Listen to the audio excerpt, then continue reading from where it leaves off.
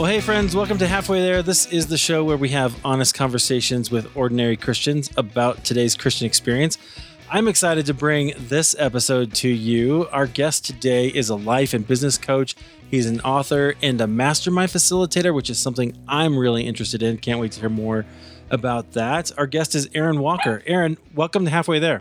Hey, Eric. Thanks for having me on today, buddy. I am so glad to connect with you and just hear a little bit more about your story. Tell us a little bit about who you are and where God has you now, and then we'll go back and dig through how you got here. Yeah, I appreciate that. Thank you. I'm a native Nashvilleian. I've been here 58 years now in Middle Tennessee, and we're 4 generations deep right here in Nashville, Tennessee, and it's quite differently now than it was, when I was born here. But Nashville's one of the top 2 or 3 destination locations in the United States now. And so we're seeing growth in epic proportions. And some of it I like, some of it I don't like, but that's neither here nor there. I started working when I was 13, started my first business at 18. I retired at 27, sold the business to a Fortune 500, took about 18 months off. Went back in business, built another company about 4 times the size it was. And I just kept repeating that exercise until I retired 8 years ago. And a couple of guys in our mastermind group encouraged me to start coaching. And now, after 40 years of being an entrepreneur, I get to coach ordinary men how to become extraordinary in all they do each and every day. So we have 13 mastermind groups that we facilitate. I get to coach men nationally and internationally and teach them how to live a life of success and significance. Awesome. Well, tell our friends what a mastermind is, because I know that not everybody understands that term. Yeah, I think we make it more difficult than it is, quite honestly. It's a group of people that have similar aspirations and ambitions, meeting on a regular basis to better their life, both personally and professionally. That's a real broad overview of what it is, but in essence, that's what it is. And it's just guys that get together, ladies, whatever the case may be. Some are gender neutral. You can be either and be both. We personally have men in the mastermind groups that we facilitate because there's a lot of sensitive topics that men need to discuss among men, and women have similar topics that they need to discuss among women. And so I've just chosen for it to be men in our groups because we dive deep into very sensitive personal topics and issues that are common among men. And so we deal with those things. And but a mastermind group is simply a group of non-biased, trusted advisors that can help take your life to the next level. I love that. Okay. Well, I can't wait to hear more about how you got into that and why it's so powerful for you. But let's go back. So you mentioned you're there in Middle Tennessee, and you were born and raised there. Did you grow up in a Christian family, or what was that like? I did. Yeah. My mom and dad are Christians, and my mom's still alive. We lost my dad in 2006, but I accepted Christ when I was 9 years old. I went to a church called Madison Heights Baptist Church where my mom was the church secretary. So I didn't have an under the bridge kind of radical transformation. I was raised in a Christian home and went to church every Sunday of my life, and just God tugged on my heart during a revival back in 1970, and I went up, gave my heart to Christ, and quite honestly, I've tried to live for Him since I was 9 years old, and I'm 58 now. Wow. What was it in that revival that made you respond to the gospel? It was an evangelist that had come to, how evangelists can get you worked up, emotionally. Yeah. It's like, oh my gosh, I don't want to go to hell, but I didn't know that much about what a real relationship was with Christ that I'm able to experience now. But I had watched my parents and I had listened to my mom tell me about the love of God and what He was about. And she also told me about the wrath of God. A lot of parents leave that side out. Yeah. And I'm like, I want to give my life to something bigger than me. And I just remember that night that I felt the touch of the Holy Spirit. I felt, as most kids do, they feel that heart gets to racing. And I'm like, man, I know there's something out there more for me. And I want to live my life for Christ. So I just simply walked up and talked to the pastor, and a week later was baptized, and I've been trying to grow ever since. Oh, very cool. Okay. Well, so, how did that then become your own faith? Because there's a long period of growing, I'm sure, for you. You were growing up, but then also growing in your faith. So when did your faith really become your own? Well, yeah, I got married young. I was 19 years old. My wife was 18 years old, and I was a pretty strong believer then. And I've been very mature for my age from the very beginning. I've worked literally every day since I was 8, 9 years old. And so I had a great work ethic. So I've been pretty much on my own and make my own decisions since I was 12 or 13 years old. I kind of knew what I wanted to do professionally. And I kind of owned my faith, I would say, at a pretty early age, probably 17, 18, 19 years old, and then getting married. Where my life radically changed, though, when the relationship became something more than just head knowledge, but more heart knowledge, was August 1st, 2001. And that was, a little bit about this story. You've heard me speak before, Yeah. but I was headed to the office and ran over and killed a pedestrian on my way to the office. And it really made me pause and take notice of what was fragile, what was dispensable and what was indispensable in my life. And so I started really thinking through that, sold the business, took about 5 years off. And it was probably through that very, very difficult period in my life that I really become to know what a personal walk and personal relationship with Jesus Christ was. Oh yeah. Which I think that is often how we grow, right? We have to go through those wall experiences, those kind of dark night seasons. Yeah, but Eric, do you have to? That's the question. We Yeah. talk about this a lot, and a lot of people say, "Yeah, I had this radical transformation. It was over a divorce, or it was over, financial loss, or it was over killing a pedestrian." I wonder why that is. I wonder why intellectually we can't make a decision because we're intelligent folks and we're educated. Why can't we just go, you know what, this makes sense, and I'm going to give my life to Christ in its entirety? Why can't we do that? Yeah, I think that it's because we have to learn to surrender. So, Uh-huh. there, Give up. Hmm. yeah, there's a way that we can try to control. So let me ask you this question: before that event happened, what was your? Just tell us a little bit about your life, kind of your faith, and what did you feel in control during that period? Yeah, I was pretty arrogant and cocky and condescending in my early 20s and early 30s because I was a poor kid from Nashville, Tennessee that had done well early on. And I began to believe my own press clippings. It was like, hey, I do have the golden touch. I can do this. And I was large and in charge. I'd sold out to a Fortune 500 company and I thought, hey, I can do this again. And I did. Mm. And it was more about the money. It was more about the possessions. I had a big house in Nashville and we had a place on the beach in Destin. And then we later bought a place in the mountains and had the nice car and the gated driveway, the huge yard. I had all that stuff. And I don't want to minimize that either, Eric. I don't want people hearing my testimony and them say, oh, yeah, you rich people say this and that. Yeah. The point of it that I'm trying to get over is don't make money your central focus. Like, I love to make money. I don't think there's anything wrong with making money. I think that it's a good thing and it's a tool for us to be able to live our life well. We can give away well, when you have money. So I'm not negating the fact that money's, not a good thing. It is.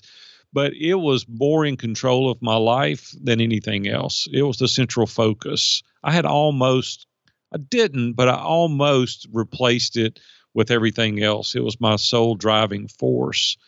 And the wreck really made me sit up and take notice to that. So my wife told me recently, she said, you weren't a real pleasant person to be around in your 20s and your 30s. And quite honestly, you wouldn't probably have me on this podcast in my 20s and 30s because it would have been a whole different conversation. Yeah. And you know what? That's a huge testament to your wife too, right? Like if, you were married and you're still married and, to say something like that is a real, I think, a gift of love. It is a gift. She's had the ability to keep me in check for a long time. We'll celebrate 39 years in June. And so she's been my biggest advocate. We both were very, very poor when we started. She was more poor than I am, if you can imagine. And we didn't have anything. I mean, my dad was a great man. He was a believer. My mom was absolutely the rock of our family in regards to spirituality. And even today, she's 83 years old and she studies 2 to 4 hours a day to teach her Sunday school lesson on Sunday. I mean, she's Wow. just a rock star spiritually. And so the only advice she ever gave me financially was she said, when I started working and I was a kid, she said, obviously I don't know much about finances, but what I do know is that the Lord says you need to give to him first. And if you do that, I promise you, he'll take care of you. And so I started tithing at 9 years old, and we've tithed, now for 50 years. And there's no question about that was sound advice. Yeah, very cool. Okay, so take us into that moment when, you had this sort of life-changing experience when you hit that pedestrian, and then the spiritual implications of that afterwards. Yeah, I really didn't understand it. I'm thinking, I'm doing all the right things. I'm going to church, I'm reading my Bible, I'm praying, I'm taking my family to church, I'm trying to do the right thing. I was an honest person. I had integrity, I had a moral compass. I had what felt like all the right things. But what I really don't think I had at that time was the intimate relationship with Christ, which I feel that I have today as a result of that accident. And I tell everybody, there's no way I would wish that on my worst enemy, yet I wouldn't take anything for it because I think it pointed me in the right direction. So I can't say I was a bad person. I've never done drugs, I've never done alcohol, and I've never done immoral, illicit things. I've never done those things, but it still wasn't a personal relationship, a personal, like, hey, come crawl up my lap, let's have a conversation. It was more head knowledge than heart knowledge. Yeah. So what happened? Like, can you just tell us that story Yeah, specifically? yeah, yeah. It's kind of like, I'm kind of laughing now that I reflect back on what you said 5 minutes ago. You said it comes to a time of surrendering, Yeah. and I think that's exactly what happened. I think I'm like, God, what am I supposed to do? How am I supposed to live? I mean, what is it you want me to do? And I think what he was saying was, I want you to give up. I want you to depend on me and rely on Mhm. me. And I tell folks this when I'm coaching oftentimes, when we're talking about spiritual issues, is that if people want clarity, businessmen want clarity. And I'm like, from a faith standpoint, if you have total clarity, you don't need faith, right? Well, what's the Right. point? I mean, it's like if you can see everything clearly and it's all laid out before you, then we don't need faith. And God was telling me, I think during this time, it's just like, hey, I've got this. I know you don't understand why it happened, but I've got this. As a direct result of me giving up, saying, okay, I just want to be obedient. Just what do you want me to do? And He's guided my steps all along the way. And I still don't get it. I still don't understand. Like somebody lost their life, and that was very difficult to work through for a 5-year period. You never get over killing somebody. God gives you the Yeah. grace to deal with it. And I think that's true for all of us in our lives. You don't get over things, but God does give you the mercy and the grace in order to cope with it. But now, as a direct result of that accident, we have started Iron Sharpens Iron mastermind groups. We have people all over the world now involved in our organization, and lives are changing. People are coming to know the Lord as a result of it. They're better Mm. husbands, they're better fathers, they're better business people, is because we're showing them what real success and significance is. It isn't just a big house and it isn't just a lot of money. There's a lot more in between. And I think God was trying to get my attention, like, get off your high horse. You're not the golden child. I've got this. And Yeah. I just want you to trust me. And so it seems like since then, I still, quite honestly, Eric, don't understand everything. Yeah. I think this looks good and I think I need to go down this path, and he puts a halt to it, or something tragic happens, and I'm like, you've just got to be obedient. I'll give you an analogy a little bit, and this helped me a lot. We had a campaign at our church several years ago, and the theme of the campaign was not equal gifts, equal sacrifice. So I really started thinking through that. And Mm. I said, what does that even mean? Not equal gifts, equal sacrifice. And so I went to our pastor and talked to him, and I went to some of the deacons of our church and some of my close friends, and I said, how do I determine what sacrifice is? And they said, what do you mean? And I said, well, what's sacrificial? Like you say, not equal gifts equal sacrifice. And they said, well, I don't understand your question. I said, explain sacrifice. Like, what does that mean? Right. And they said, well, it means to give up something. And I said, so do I give 100,000 to this campaign? Do I give 1,000,000? Do I sell a building? Do I sell it all? Do I go borrow money? Where is it sacrificial? And it bugged me. I just couldn't get my head around that. So one day in my quiet time, I was praying, Lord, what does this mean? And he goes, forget sacrifice. And I'm like, what? He said, I'll tell you what to do. I want you to be obedient. And I'm like, God, I can get my head around that. It's like, okay. And I had total peace with it after that. It wasn't somebody telling me to sacrifice because nobody could define it for me, right? I didn't know what that meant. But when God said, you just listen to me, I've got this, you just be obedient and I'll tell you what to do. Well, that's the way I try to live my life now every day. I wake up and go, God, I don't get it. I don't get why you closed that door, and I don't get why you didn't open this door. I don't get it. I don't get why this person was living their life for you, it seemed like, and people getting saved, and you took his life. You took him. He's 51 years old, my pastor. You took him. And I don't get that. And I was weeping. I was like, I don't understand it. But we're not going to understand everything here today. But he's like, I got this. And I think that's where the relationship came in. Everything had to make sense to me when I was 20 and 30 years old. And now it's just like, you know what? You're God and I'm not. And I just want to be obedient to your leadership. Oh, yeah. I love that. So that reminds me of Hosea 6, where it says, for I desire mercy, not sacrifice, right? Yeah. Acknowledge God rather than burnt offerings. That's what God wants. He wants that relationship with us. So he brought you, it sounds like, through that experience, and you mentioned it was 5 years, but you described that before at the conference where we met. Like you were really kind of in the dumps over that. Like that was really kind of change your whole perspective. Well, I wasn't in the dumps. Well, how would you say? I was in you despair. Said okay.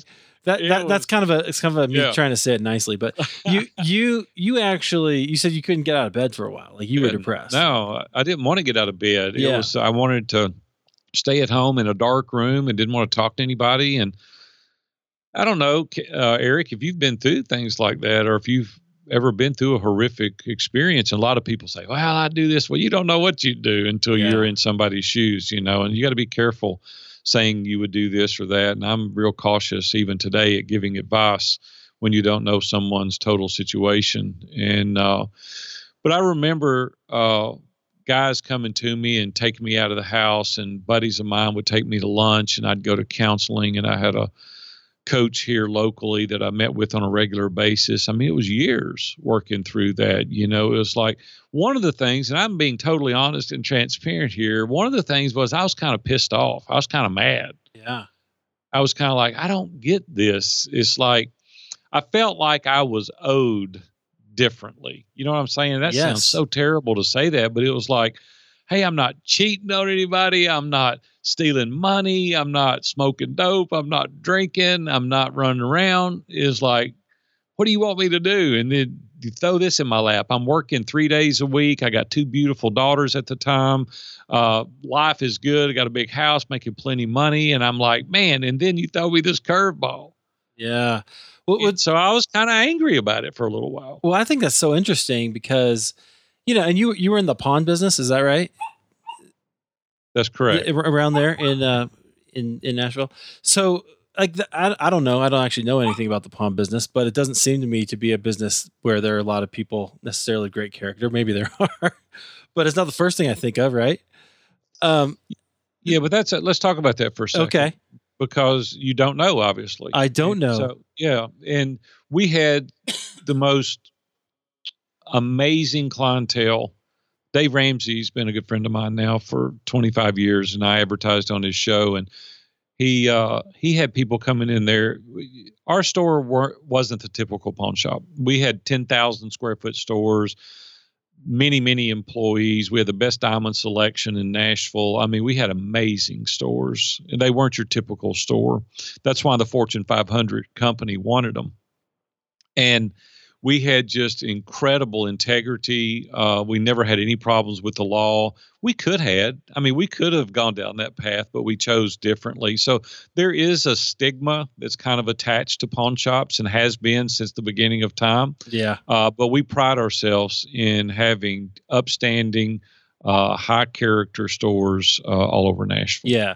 So that makes my point that you could have gone in a different direction, but you were this man of character, and you felt like God should do something better for you, right? He should take care of you better than that. That's the way I felt. I know that was an immature way of looking at it, but yes, the truth is that's the way I looked at it. But see, I guess what I'm trying to say is that's pretty normal, right? We have this idea of that if we do all the right things and we kind of walk this stuff out the way we should, that then our life will be good. And you kind of had the good life, and then it kind of gets all turned upside down by this one event, and you were angry about it. I thank you for sharing that, because I think it's, my friends here need to hear that. We need to hear that when things, it's not just how much you know and how much you do. There's actually this kind of relationship that God's going to bring you through. And so we talked earlier about, well, why is that the case, that we have to sometimes go through suffering? I think sometimes that's part of it, is we can get dependent on the stuff. We can think that this is a transaction between us and God, and it's not. Well, that's the way it felt early on in my, in my early days of my relationship with God. I felt like it was transactional. I felt like, hey, I'm going to give my money, you give me back, because you tell me in Malachi you're going to bless me. So like, here's my tithe, you give it back. And that's the way I felt. I felt like, hey, if I don't do bad things and don't smoke dope and drink beer and carry on, that you're going to like hand. And it's like, I'm not saying he doesn't bless you, but see, God's got such a bigger picture. Mm-hmm. There's so much more at play. And as I shared just briefly about our pastor that passed away a couple of years ago, the godliest man I've ever known. I mean, this guy was unbelievable. And then he got a very rare form of cancer. And 22 months later, 51 years old, we buried him. And I'm like, I don't get it. We had millions of people all over the world praying for this guy. And like, why? I mean, our church grew from 250 to 7,000 under his leadership. And I'm like, wow, why in the world would that happen? And then you got to go, you know what, God, I trust you, right? Yeah. I just trust you. That's all I can do, because we'll understand someday, but we don't understand today. You can oftentimes look back, but I just want to encourage your listeners today. You on this side of heaven may never know, but someday we will know. We'll understand and we'll get it. But, it's difficult to swallow when you're carnal, and when we're having to deal with these things. Yeah. And I think our perspective is our perspective. It's not God's perspective. Right. I had a similar experience when I was going through some anxiety a few years ago. And I finally, when it went away is when I finally said, one night I was up in the middle of the night just feeling terrible, and I prayed. I said, God, if this is what you want for me, then okay. But if it's not, then we need to figure this out. I need you to take it from me. Right. And it was a real moment of surrender when he kind of took that away. I still worry, but not the same as I did before, Well, there again, as you said, though, that we're carnal in nature. We can't think with the mind of Christ because we're not Christ. Yeah. And so we're humans. And so, what's funny is he expects that. He's like, I get it. I know, right. But I still want you to give up. Right. I still want you to surrender. Absolutely. Wow. Okay. Well, so take us into then from there, because you said that moment, that period of time in your life really helped you deepen, and then you now have this more intimate personal relationship with Jesus. So develop that for us. Tell us the kinds of things that you've done or experiences that God has brought you through to that more intimate relationship. I met a guy about 15 years ago. His name's Bob Warren, and Bob lived in Hardin, Kentucky. And 4 years ago, he passed away. He was my spiritual mentor. He really helped walk me through a lot of difficult days and a lot of trying times, and just kind of taught me really what it's like to have a relationship with Christ rather than being transactional. And he really helped me understand that God does want us to just spend time with him and get to know him. And I went through some things like Disciples Prayer Life and understood how to pray even more, and understood that prayer is, it's not just asking God for something all the time. And even today in my quiet time, and this has been kind of a regiment for me for a couple of decades now, is my morning every day 5 days a week, not on the weekends, but 5 days a week. Starts out between 4 and 5 a.m. And I spend 15, 20 minutes just in solitude, literally not praying, not asking God for anything, nothing, zero, total stillness and quiet. And I want to tell you, Eric, I'm sure you probably do this exercise as well. That's hard to do. Yeah.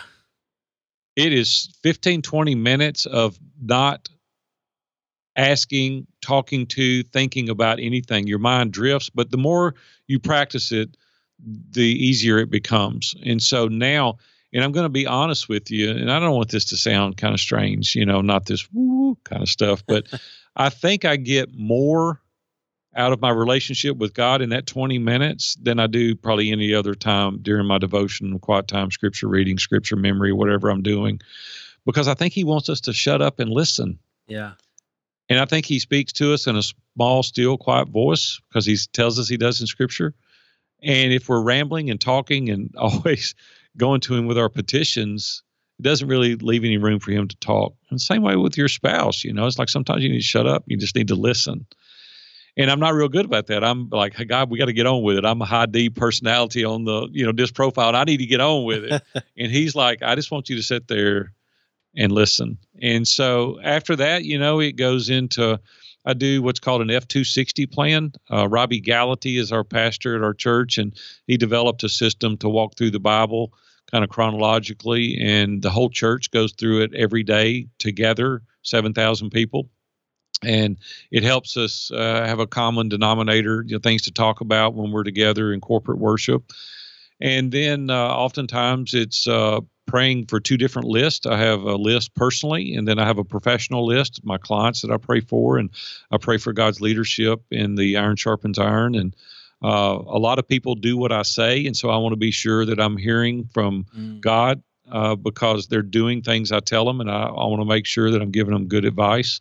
And then I pray for each of my clients individually that I coach. And praise and worship maybe 2 to 3 times every 2 weeks. I'll listen to praise and worship music, and then I start my day. And I've just found over the decades that really helps me center my day. And through that, I intimately build a relationship. One thing that I was challenged with, I'm embarrassed to admit this, but we're calling it all out here on this show, but I've never memorized scripture in my entire life until a year ago. Wow. Zero scripture. And I always said I couldn't do it.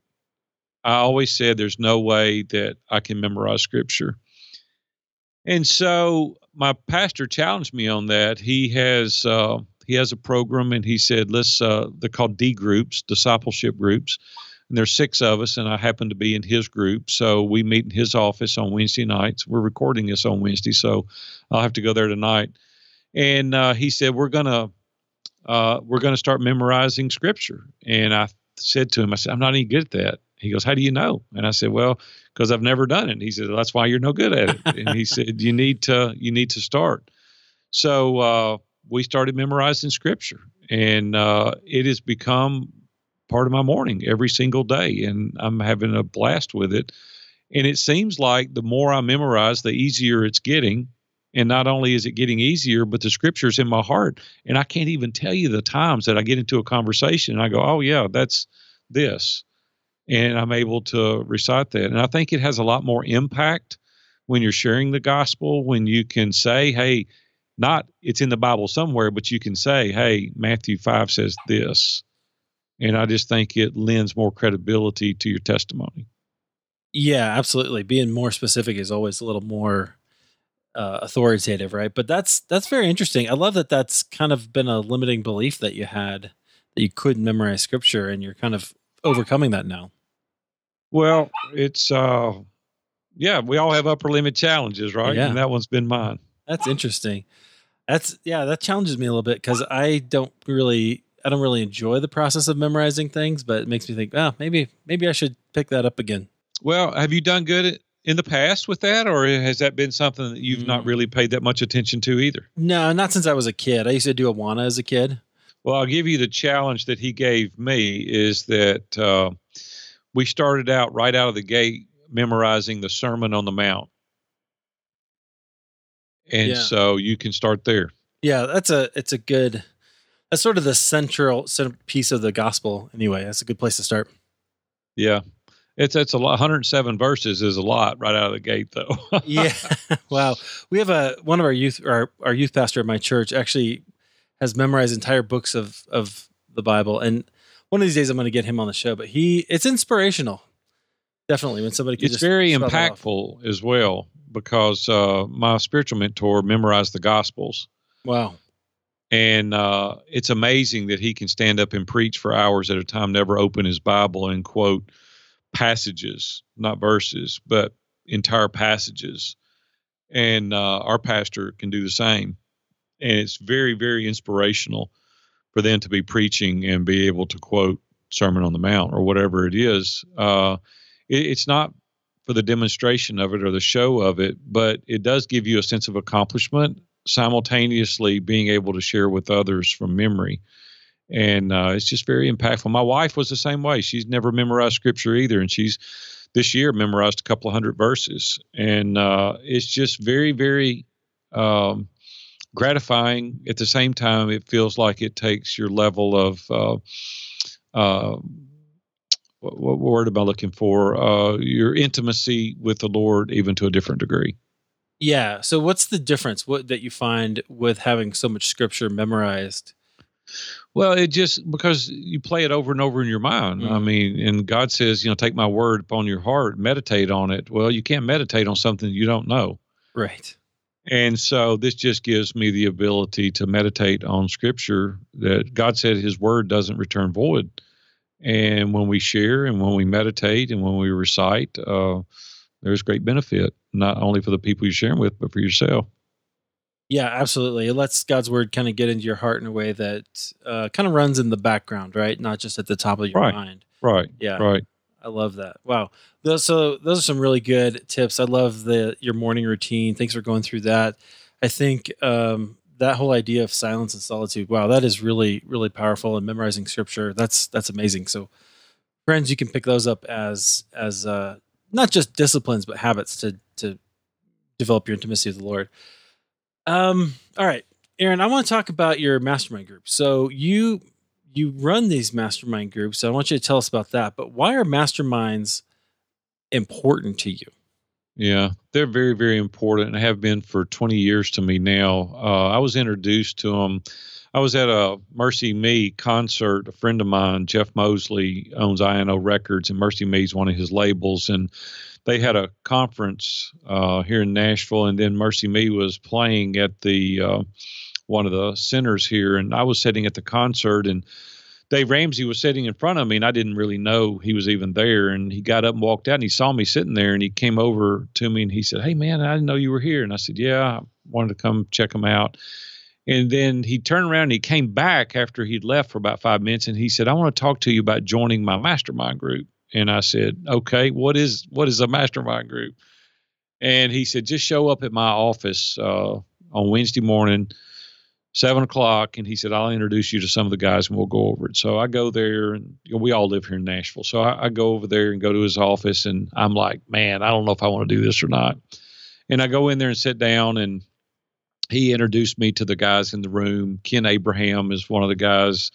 He's written about 95 books now. He's probably the most prolific ghostwriter on the planet. Now I could mention books and everybody would know who they are, and he's written them. He was in there. Dan Miller, 48 Days to the Work You Love, and then Jeff Mosley owns INO Records, and all these guys. And I'm like, golly, I feel intimidated, being in this room. And they were, a lot of them in their career, and a lot of them were just starting some of their career. And we started meeting every Wednesday in Dave's office, and we started reading books together. And I didn't like to read that much either. I was like, I don't like to read. Dave goes, "Well, get over it. You got to read." Like, you just don't learn through osmosis. I mean, you got to put something in there. And Dan Miller said, "You got to quit watching the news too, man. That stuff will corrupt you." So it was 20 years ago, I quit watching the news, and I started doing TED Talks and listening to great podcasts and listening to, things that were energetic and motivating, and reading great books and these kind of things. And it just radically transformed my life, because Jim Rohn said, "You are the average of the 5 people you spend the most time with." And that is true. And I was like, man, if you're going to fly with the eagles, you got to get away from the turkeys. I mean, you got to go with people that are really trying to make a difference personally and professionally. And so it just kept challenging me, and they kept pushing me, and through these upper limit challenges, and they would call me out because they didn't have anything to gain or lose as a result of what they told me. Like, they weren't my partner and they weren't in my family, and they could tell me the truth. And it started really iron sharpening iron. And that's what it was like. And it was like, man. And the more I went in there, the better I did, and the better I did, the more I wanted it. And it was just a vicious cycle. It's like I was growing personally and I was growing professionally, because every week I was being challenged, and I started reading more and more. So now I've read hundreds and hundreds of books over the course of the past couple of decades. And I'm just like, man, why would I want to get out of that? Like, isolation is the enemy to excellence. And if I didn't want to grow, or if I did want to grow and I didn't have these people around me, who's going to push me? Who's going to help me? Who's going to be the filters by which I run things through? Because I've only got one life experience. I mean, I can only see things one way, no matter how hard I try. Yeah. But when you surround yourself with 8 or 10 other people that have the ability to see your blind spots or your kryptonite, or really beef up your superpowers, like, who's going to do that? And I said, man, I'll die having a mastermind group. There's no way I'll never not be in a mastermind group. So when I started coaching, it filled up pretty quick because of the experience I've had, 40 years of business, and we've had 12 businesses. I had a little bit of business background, so my schedule filled up pretty quick. And then people kept calling, and I'm like, I can't coach any more people. And then I started the mastermind groups. And so I filled up, a group, and then I started another one and another. Now we're launching our 13th group. Actually next Tuesday, and we just keep getting these amazing people. And now we've had a brotherhood. Now we've got these guys that are sharing resources, and they're making introductions, and they're meeting, they're going in business together. They're challenging each other every week. We fill out an accountability tool. We have guests that come in and speak to us, via video.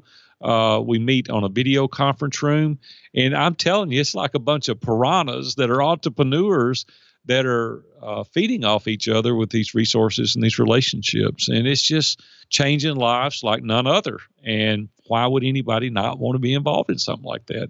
And that's how I got introduced to Mastermind. Oh, yeah, that is fantastic.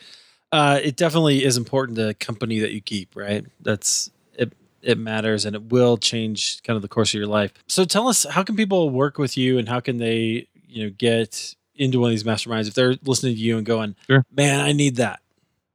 Yeah. The easiest way is to reach out to me at viewfromthetop.com. That's with a V, viewfromthetop.com. And you can connect with me pretty easy there. I'm pretty easy to find too. You can Google Aaron Walker, and you'll be able to find me pretty easy. Yeah, absolutely. So we've got all those links to the form to fill out to join the mastermind if you want to.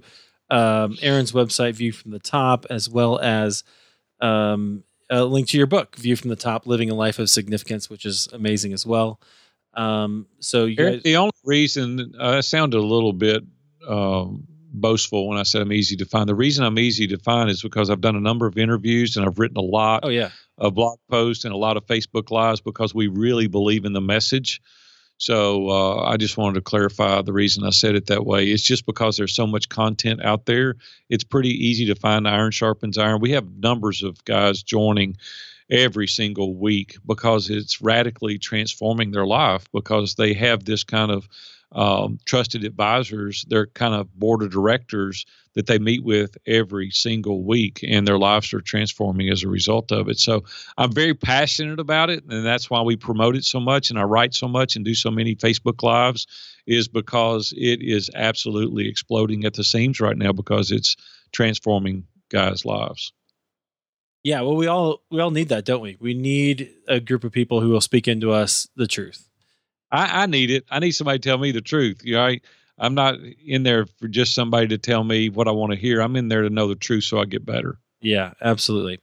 All right. So there's links at halfwaytherepodcast.com, friends, as always. Aaron, is there anything you want to leave us with? I would just suggest one thing. There's a couple of mantras that I have that I live my life by. My mom kind of was inspirational in this in the very beginning. She would never allow me to say the word can't. She would say can't, couldn't do it, and could did it all. So I want to encourage you guys today that it's a mindset shift. And I also want to help you overcome fear. Most people are allowing that to hold them back. And I say fear of missing an opportunity more than you fear of failure. And if you couple that with a great mindset of you can do something, success is going to come your way pretty quick. Yeah. Amen. All right, Aaron, thanks so much for being here. I sure appreciate you sharing a little bit of your story with us. It's been fun to connect with you, and I'm glad you were here. I enjoyed it, Eric. Thanks a lot. See you, buddy.